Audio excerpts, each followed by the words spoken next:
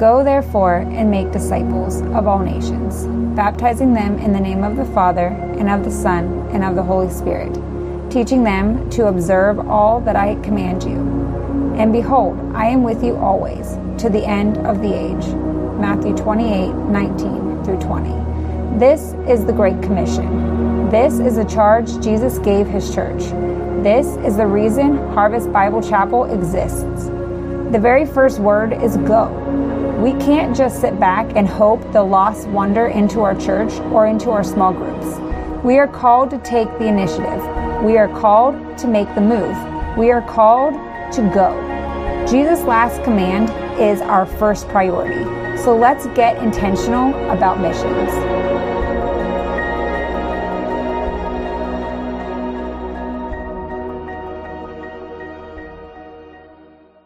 The first Sunday in October kicks off our ministry year, and our theme this year is Get Intentional. All right, so I want you to get intentional right now and grab your Bibles and open them up to Matthew chapter 9. And while you're doing that, let's just bow our heads.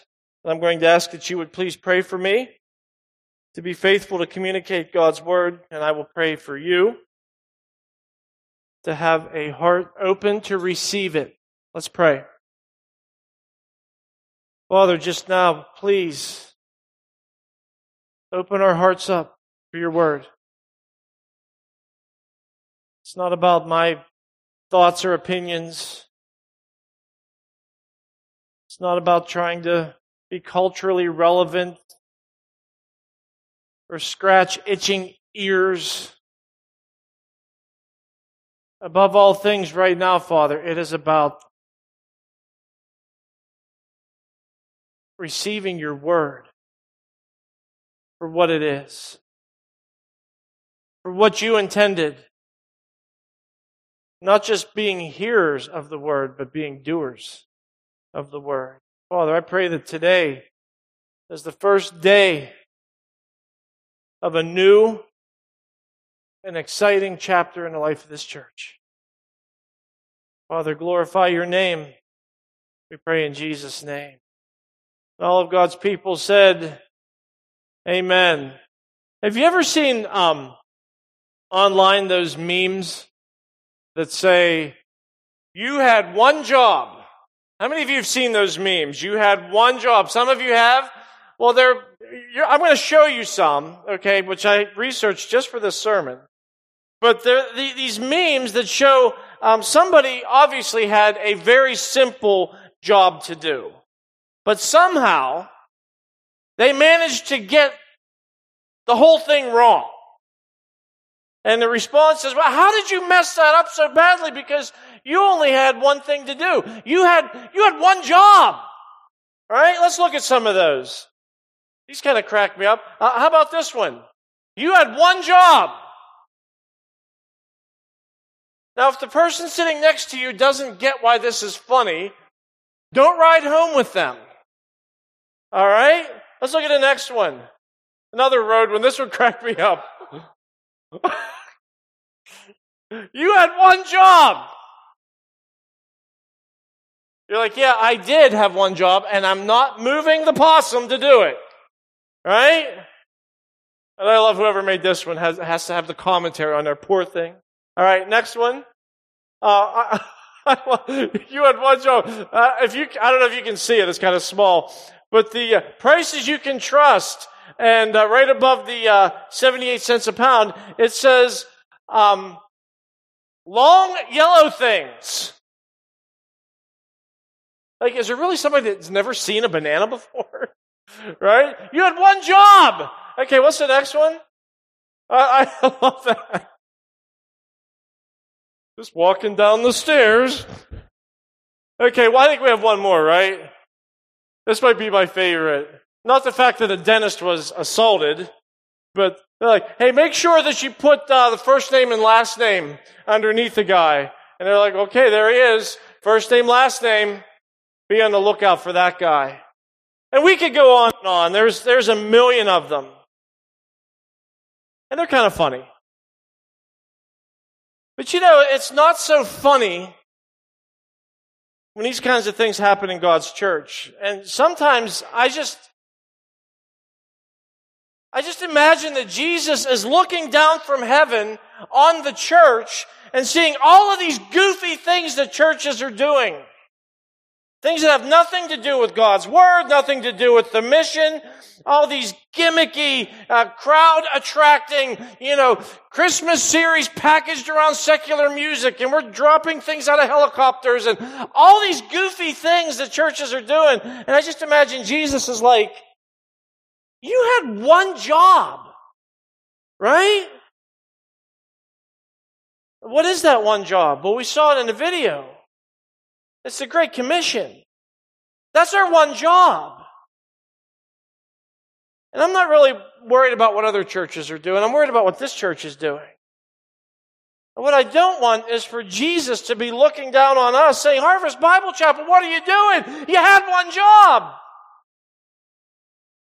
Collectively, church, we have one job. Individually, as a Christian, you have one job. It's the Great Commission. Like I said, our theme this year is Get Intentional. And there is no better place to start than the mission of the church. Especially coming off of a month where we focused on prayer. So let's be honest with ourselves, okay? With ourselves. We're focusing here. We become lazy when it comes to evangelism. We've lost our passion. And I think, church, we choose not to think about the condition of the lost. We don't want to think about that. And I have to ask you this morning one question, and you're the only one that can answer this question. Do you care? Do you care about lost people? Church, we have become content as Christians in the United States. Dare I say this church, we become content to maintain the status quo. We want to enjoy our religion as long as it's convenient for us. And we don't want anything to stretch us or take us out of our comfort zone. This is just the club where we show up once a week and we have some music and listen to a TED Talk. Do you care about the lost? Maybe I should ask it this way. Do you want to play church? Or do you want to be the church? Which one? Jesus' last command should be our absolute first priority. And we have to have the heart and the mind of Jesus Christ to do that one job. And that's what we're going to see here. Matthew chapter 9, are you there? Look at verse 35. It says, and Jesus went throughout all the cities and villages, teaching in their synagogues and proclaiming the gospel of the kingdom and healing every disease and every affliction. I just need you to note here that Jesus was both giving the message and meeting needs. Notice that. He was giving the message and he was meeting needs. You're like, what's the point? Here's the point. Churches think that we're meeting the requirements of the Great Commission by doing one or the other. And some churches can say, well, as long as we're preaching the right message, and you're just focused on the message, but you're doing nothing for the community. You're doing nothing to get out there and meet people's needs. And guess what? You're doing half the job. But some churches do the other. They're like, well, we're just going to get out there and we're going to feed people and we're going to give them coats. And they never talk about the gospel of Jesus Christ. They never talk about the cross. They never talk about the empty tomb. It's just, let's just go love people and let's just go let them know that we care. And never tell them why we do. You know, when it comes to preaching, I can teach you how to do that. And when it comes to getting out into the community and giving people coats and feeding them, I can teach you how to do that. But there's something that I can't teach you. And that's to care. That's to have a passion for the lost. We're going to see here that this is what motivated Jesus. This is what drove him to do what he did. It has to drive us, church. And it's time we take an honest assessment of our compassion. Do you care? Do you care about the lost? And look, if you're right now saying, look, the answer is no. Okay, well, let's be honest about that. Because we have healing from His Word here on your outline. I want you to write these things down. Getting on mission. Why should I care? Why should I care? And I'm hoping that after a few minutes, the Word of God and the Spirit of God gets us caring about the lost. Number one, write this down. I care because people are hurting. Look at verse 36. Look at this very closely. It says, when Jesus, when He saw the crowds, He had compassion for them because they were harassed and helpless, like sheep without a shepherd.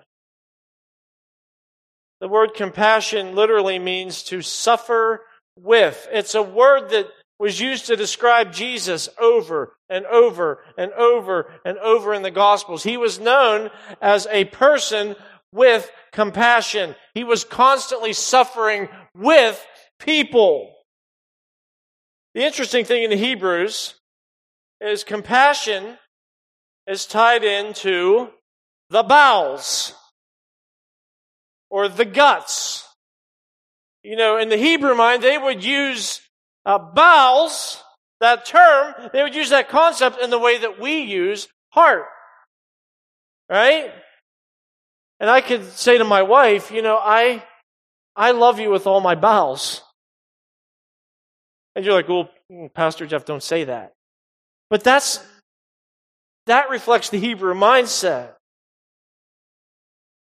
In the Hebrew mindset, heart, and this is important, we're going somewhere with this. Heart is the root of action. Heart is the root of thought. Heart is the root of my will. But in the the Hebrew mindset, bowels, that's the responder. That's the thing that reacts. And we get that, right? When you're nervous, where do you feel it? We say we get butterflies in our what? When we're nervous, we say, I have butterflies in my stomach, right? In my guts, right? In my stomach. When you're in love, have you ever been in love? Where do you feel that? Oh, you feel it in your tummy, don't you? If you're driving down the road and you see an accident, you get wrenched in your gut. It's this, the feeling that responds. And here's the point here. What the text is saying is when Jesus saw the crowds, he was wrenched in his gut. He wasn't like, well, I got an obligation to do this. I am the Son of God after all. He felt something. He's like, he hurt for them. He deeply felt. Do you feel anything? Why? Why, Jesus? Why did you feel that in your gut, Jesus? Well, it says, because they were harassed and helpless. That could also be translated exhausted and tossed aside. People were treated like garbage, disregarded. Further clarifying, great word picture here, they were like sheep without a shepherd. What happens when a sheep flock of sheep, herd of sheep, group of sheep. I should have studied this. What happens when a bunch of sheep, that's the word, what happens when a bunch of sheep don't have a shepherd? There's no guidance. They're unprotected. They're left to fend for themselves. They're defenseless. And they can get lost. And they don't even know that they're lost. Do you see people the way Jesus saw people? And if we're being honest today, so many times we are just quick to make excuses to not help someone, right? We make excuses to not help someone.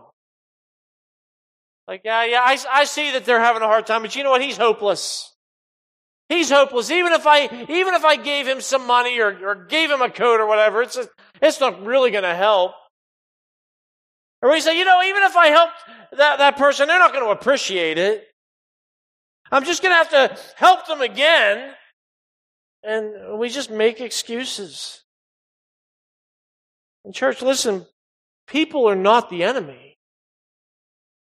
They're the victims of the enemy.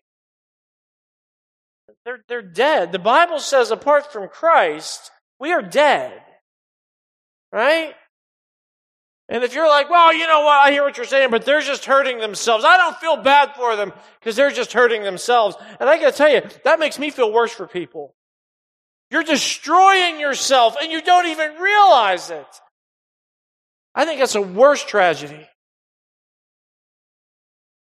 We think we know people, right? We're the armchair psychologists and sociologists, and we have all the reasons why we shouldn't help people because we know their hearts. We know. Well, Jesus knew people perfectly, and he was still moved with compassion. So what churns your gut? For Jesus, it was seeing these lost people. He had a reaction to that. If I were to ask you, what is it that gets a physical reaction like that from you? If we're being honest today, it's probably something embarrassing, right? Like, I feel that when my sports team loses. Or, I watched this singing show and my favorite person got voted off and it just made me so mad. And I went to Pantera Bread and they didn't toast my bagel. And we react to just the dumbest things. But what about somebody destroying themselves? Does that get a reaction from you? What about somebody who's lost and they don't even know they're lost? You feel that? What about somebody heading to hell? Do you care? I look at Scripture and I see Moses from Exodus. This is what Moses said about rebellious Israel. But now, if you will forgive their sin, but if not, please blot me out of your book that you have written. Moses had that kind of compassion for his people. And then we flip over a few pages, we see Paul, right, in Romans 9. He says, I wish that I myself were accursed and cut off from Christ for the sake of my brothers, my kinsmen according to the flesh. And I'm like, man, do I care about people like that? And then we see Jesus, right? We flip back to Luke chapter 19. When Jesus was going to Jerusalem, the Bible says he wept over it. When was the last time we cared about the lost the way these did? If you're like, you know what, I hear what you're saying, Jeff. I hear what you're saying, and it's in my head, but it's not in my heart. How do I get motivated? Well, it's not going to come from a guilt trip from a message. That's not my goal here at all. I could guilt trip you. I'm not trying to do that at all. I'm trying to have us look at the Word of God and say, how are we doing, church? Are we going after this? Because if I guilt trip you, do you know how long that'll last? 91 minutes. That's how long it'll last. You'll go home and you'll get lunch and You'll turn on a football game and so where does the motivation come from? Here it is. The motivation to care can only come from one place. And that's our love for Jesus Christ. That's where. Our motive has to come from our love for Jesus Christ, which starts with His love for us. Because, Jesus said, if you love me, you'll keep my commandments. And, evangelism is a commandment, right? The Great Commission. It's a commandment. If you love Jesus, you keep His commandments. And we have to be moved by the love of Jesus. Actually, the Bible says it's the love of Christ, 2 Corinthians 5:14, that controls us. I love that picture. The love of Christ controls us. You know what that means? It's like this. If I squeeze this water bottle, what's going to happen? You don't know? Come up real close. What happens if I squeeze this? Right? Oh, you were right. And you see, that's the picture here in 2 Corinthians 5. The love of Christ is the squeeze. And the squeeze absolutely causes a reaction. That water coming out was a result of the squeeze. That's the picture. The squeeze makes the effect. And you see, when you're in the love of Christ, that's the effect that He has on you. He squeezes that compassion out when you know Him and you love Him. So listen, if I'm up here talking about missions and evangelism and caring for the lost, and you're like, Hefe, this ain't landing at all with me.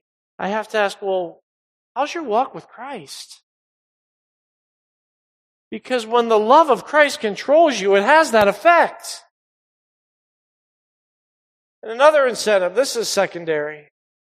I want to encourage you. If you're like, man, I hear what you're saying, man, but I'm just not feeling it. I'm just in a season of life that I really, quite honestly, don't care about anybody but myself right now. I would say I appreciate your honesty, but I also want to encourage you to recall your testimony. Recall your testimony. You can say, they don't want to hear it. They don't want to hear it. Once upon a time, I didn't want to hear it. I didn't. I was dead in my sin, as they are. But somebody cared that I was lost and hurting. And now, I must care about people who are hurting. Do you care? I care because people are hurting. Number 2, write this down. I care because of where people are heading. Look at verse 37. Jesus said, then He said to His disciples, the harvest is plentiful. The harvest is plentiful. That's a very interesting way to phrase that. Jesus didn't say, hey, there's a lot of unsaved people out there. The way He words this, or not even there's a lot of hurting people out there. He uses harvest terminology. And when you see harvest in the Bible, that has to deal with judgment. Right? Read Isaiah 17, Joel 3, Matthew 13, Revelation 14. Harvest has to do with judgment. And the point here is a plentiful harvest means that our evangelism has to have urgency. Because people are heading to judgment. That's the point. People are heading to judgment. So, hey, we got to get moving. We can't wait. Imagine if you were driving home from church, you pull into your driveway and your neighbor's house was on fire. And you look over at your neighbor's house and you can see in their picture window, your neighbor is sleeping on the recliner. He has no idea that his house is burning down around him. What do? You put the car in park and you get out and you say, you know what, I should do something, but I don't want to force my beliefs on him. My beliefs about fire and the destructiveness of fire and smoke inhalation. I don't want to push my beliefs on him. I'm just going to live and let live. You would be an absolute monster if you did that, wouldn't you? Instead, you would be screaming and you would be throwing things through the picture window. You'd be kicking the door down and dragging him out. And lost people are in a much worse predicament than even somebody sitting with their house on fire. Do you care? You see, Jesus saw people, that's the point here. He saw people with eternity in view. Hell is real. And real people are really going there. Do you care at all? General William Booth, the founder of the Salvation Army, once said, I love this. This always stuck with me. He once said that he would like to send all of his candidates for officership to hell for 24 hours as the chief part of their training. If that were possible, could you imagine? Could you imagine if you went to hell for just one day? Would it make you more urgent to tell people, the lost people that you know, the lost people in your life, in your family, in your workplace, how to avoid going to this horrible place for eternity? See, I care because of where people are heading. And then finally, write this down. I care because God does. Look at verse 37 again. It says, Then he said to his disciples, The harvest is plentiful, but the laborers are few. Therefore, pray earnestly to the Lord of the harvest to send out laborers into his harvest. He says the laborers are few. That's a problem. See, it's a problem that the need is so great. But the problem that comes with that is the laborers are just so few. There's just not enough people to meet the need. You know, every time I read this passage and I think about this passage, which is a lot, I've thought about this so many times. I'm like, why are the laborers few? Why is that? Like, you know, just take a drive through the area and look at all the churches, including this one. Just look at all the churches. I'm like, where are all these people that receive the grace of God and they're just silent about it? Why are there so few laborers? Like I told you before, I really don't care about these churches. I care about this church. And I have to ask us, what kind of church are we? Do we care about the thing that God cares about? Are we moved by what moved Jesus? Because here's the reality. You know, God loves the world. And do you know how He has chosen to show that? It's through you.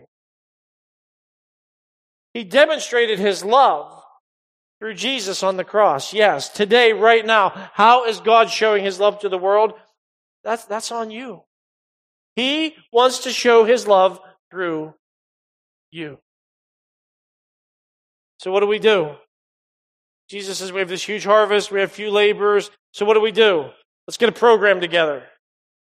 You know, let's get all Eye of the Tiger and rally the troops. And come on, let's get out there and make some noise. Is that what He said? Look at this. Because of this huge issue. Verse 38, He says, Therefore, pray. Pray earnestly. Like, pray earnestly for what? Pray for the Lord of the harvest to send out laborers. By the way, This is the pattern of praying for the lost in the New Testament. And I want you to tune in here. When you study your New Testament, the pattern of prayer, evangelistic prayer, is not praying for unbelievers to receive Christ, but it's praying for believers to be witnesses for Christ. That is how we should pray. Now listen, I've preached this before, and I always get pushback, but I want you to hear what I'm saying. I'm not saying that it's wrong to pray for your lost neighbor. I'm not saying that that's a sinful thing. I'm just saying that's not really a biblical thing. What I am saying is this. Biblically, when we pray for the lost, the prayers to God are directed for the people that God's going to use to reach the lost. Like, look at how this is actually Jesus praying, John 17. We covered this a while back. Jesus says in John 17:9, I'm praying for them, meaning his disciples. Look at what he says explicitly. I'm not praying for the world. Why not? He says, but for those whom you have given me. Jesus' prayer focus was on his people to reach the world. You're like, really? Yes, really. Look at Ephesians 6. This is Paul. He says, praying at all times in the Spirit, with all prayer and supplication. To that end, keep alert with all perseverance, making supplication for who? Making supplication for who? All the saints. And also for me. This is an evangelistic prayer. Look, that words may be given to me, and opening my mouth boldly to proclaim the mystery of the gospel. Notice he doesn't say, hey, there's lots of lost people out there, pray for the lost. Who's he say to pray for? Pray for the saints. Pray for me to have a mouth to open boldly to proclaim the gospel. That's how I need prayers to go up. He says something similar in Colossians 4. Continue steadfastly in prayer, being watchful in it with thanksgiving. At the same time, pray also for who? Us. Pray also for us. This is an evangelistic prayer, that God may open to us a door for the word to declare the mystery of Christ. He goes on. You don't see pray for the lost. You see pray for us to reach the lost. And then we get here to Matthew chapter 9. Jesus says, pray for what? The Lord of the harvest to raise up workers. Jesus didn't see the crowd and said, hey disciples, real quick, let's pray for the crowd. What did he say? Pray for the Lord of the harvest to raise up more people. Because we know the Lord of the harvest wants the grain harvested. If you think about it, to pray that God would save a particular friend or relative, that almost implies that we don't believe that he's been trying. I mean, let's just think about when we say, hey, I want you to pray for this unsaved coworker of mine. I want you to pray for him. What do we think is happening when we pray there? Do we think that when we pray that we're giving God a little push? Like, God, I have this coworker that's unsaved, and God, what I'm asking is that you would start to take his salvation seriously. God already cares for that coworker more than anyone. Well, some people say, well, no, Pastor Jeff, when you pray for the lost, what you need to do is pray that they recognize their lost condition. That's what we're praying for. Pray that they recognize that they're lost. And I would say, how does somebody recognize that they're lost? How does that happen? How does that happen? The Bible tells us how that happens, right? Romans 10. How then will they call on him whom they've not believed? And how are they to believe in him of whom they've never heard? And how are they to hear without someone preaching? And how are they to preach unless they are sent? How does somebody recognize their lost condition? A sent person takes the word of God to them. And then he says, verse 17, faith comes by hearing, and hearing through the word of Christ. So what's our responsibility in evangelistic prayers when we look at the New Testament? Okay, if we're just looking at the New Testament, here is how we pray for the lost. We pray for ourselves. We pray for other Christians that we will have opportunity to witness and declare the gospel of Jesus Christ clearly, simply, and urgently. Those are evangelistic prayers if we're just using the New Testament. You know, you go through Christ's analogies. He compares the lost to grain, to a lost coin, to shepherdless sheep, to weeds, to the ill. And all of Christ's analogies imply that our task is to pray not for the lost themselves, but to pray for those who can help the lost. If a sheep escapes from the pasture, we don't say, oh, you know what? Thoughts and prayers. Thoughts and prayers, lost sheep. I'm sending positive vibes for the lost sheep. What do? If an actual sheep escaped from an actual pasture, what would we do? We'd go tell the shepherd and say, how can I help you get that sheep back? Right? That's how we pray for the lost. Like, man, Pastor Jeff, I pray that my neighbor gets saved. How does somebody get saved? You realize every single person who's ever been saved in the history of the gospel has gotten saved in the exact same way. They've heard the word of God concerning his Son, and they've believed it. So you pray that God sends someone. And then you know what happens? After you spend time praying that God would send someone to reach this lost person, after a while you realize that someone's probably you. So you got to know. Look, I get the prayer requests every week, and I love praying over those requests. But I got to tell you something. When you're praying for this lost coworker or this lost adult child or this other lost family member that you have, when you ask for prayer for them, I'm praying for you. I am praying that God gives you opportunity to share the gospel with that lost person. I'm praying that God equips you. I'm praying that God, by His Spirit, gives you compassion to go after them. You're not going to care for the lost until you make that your prayer. And then, the more you pray for the lost, the more you will care. So we're going to pray. We're not going to get into groups. I'm just going to ask you right now to bow your heads as our worship team makes their way forward. We're going to pray for 3 things. And we're going to do them one at a time. And I'll start. And then I just want you to have this time before the Lord.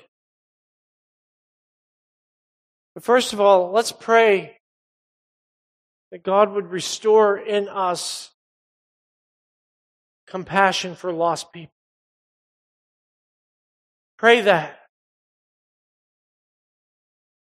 Yes, we can say us as a church, but let's make it individual. Pray for yourself that God would restore compassion for the lost. Father, I confess before you, in front of my brothers and sisters, that it's so easy for me to get so focused on my own problems or my own work or my own projects that I just don't think about the lost sometimes. Father, I'm asking by the power of your Spirit, through the wisdom of your word, the example of Jesus Christ that we see. I pray, Father, you would restore a passion for the lost in my heart. Now pray for our workers here. We have a lot of people that work so hard in so many ways. Take a moment and pray for the people here who are serving Christ. Father in heaven, I lift up the workers in this church. There are so many who work so hard.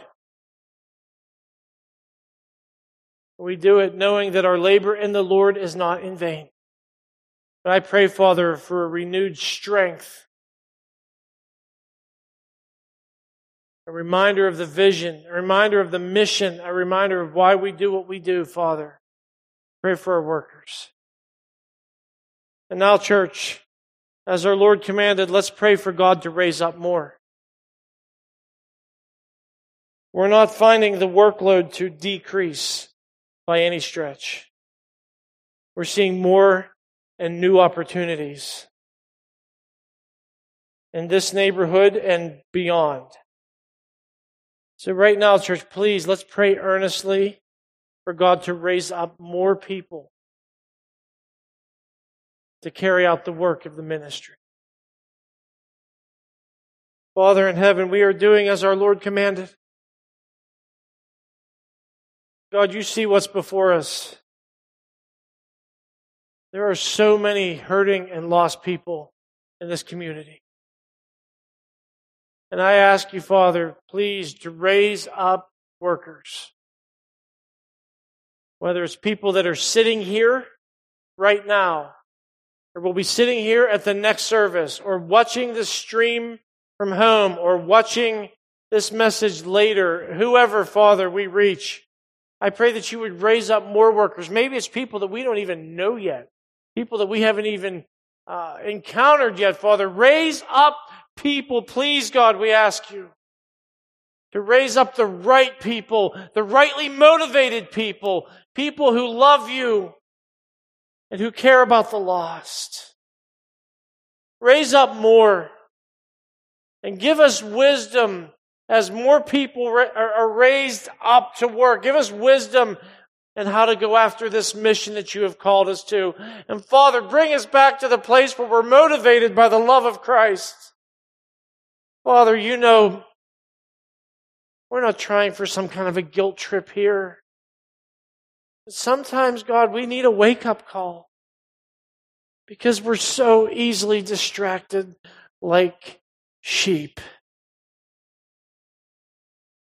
Get us back to the place where we love you above all things, and that is manifest in everything that we do.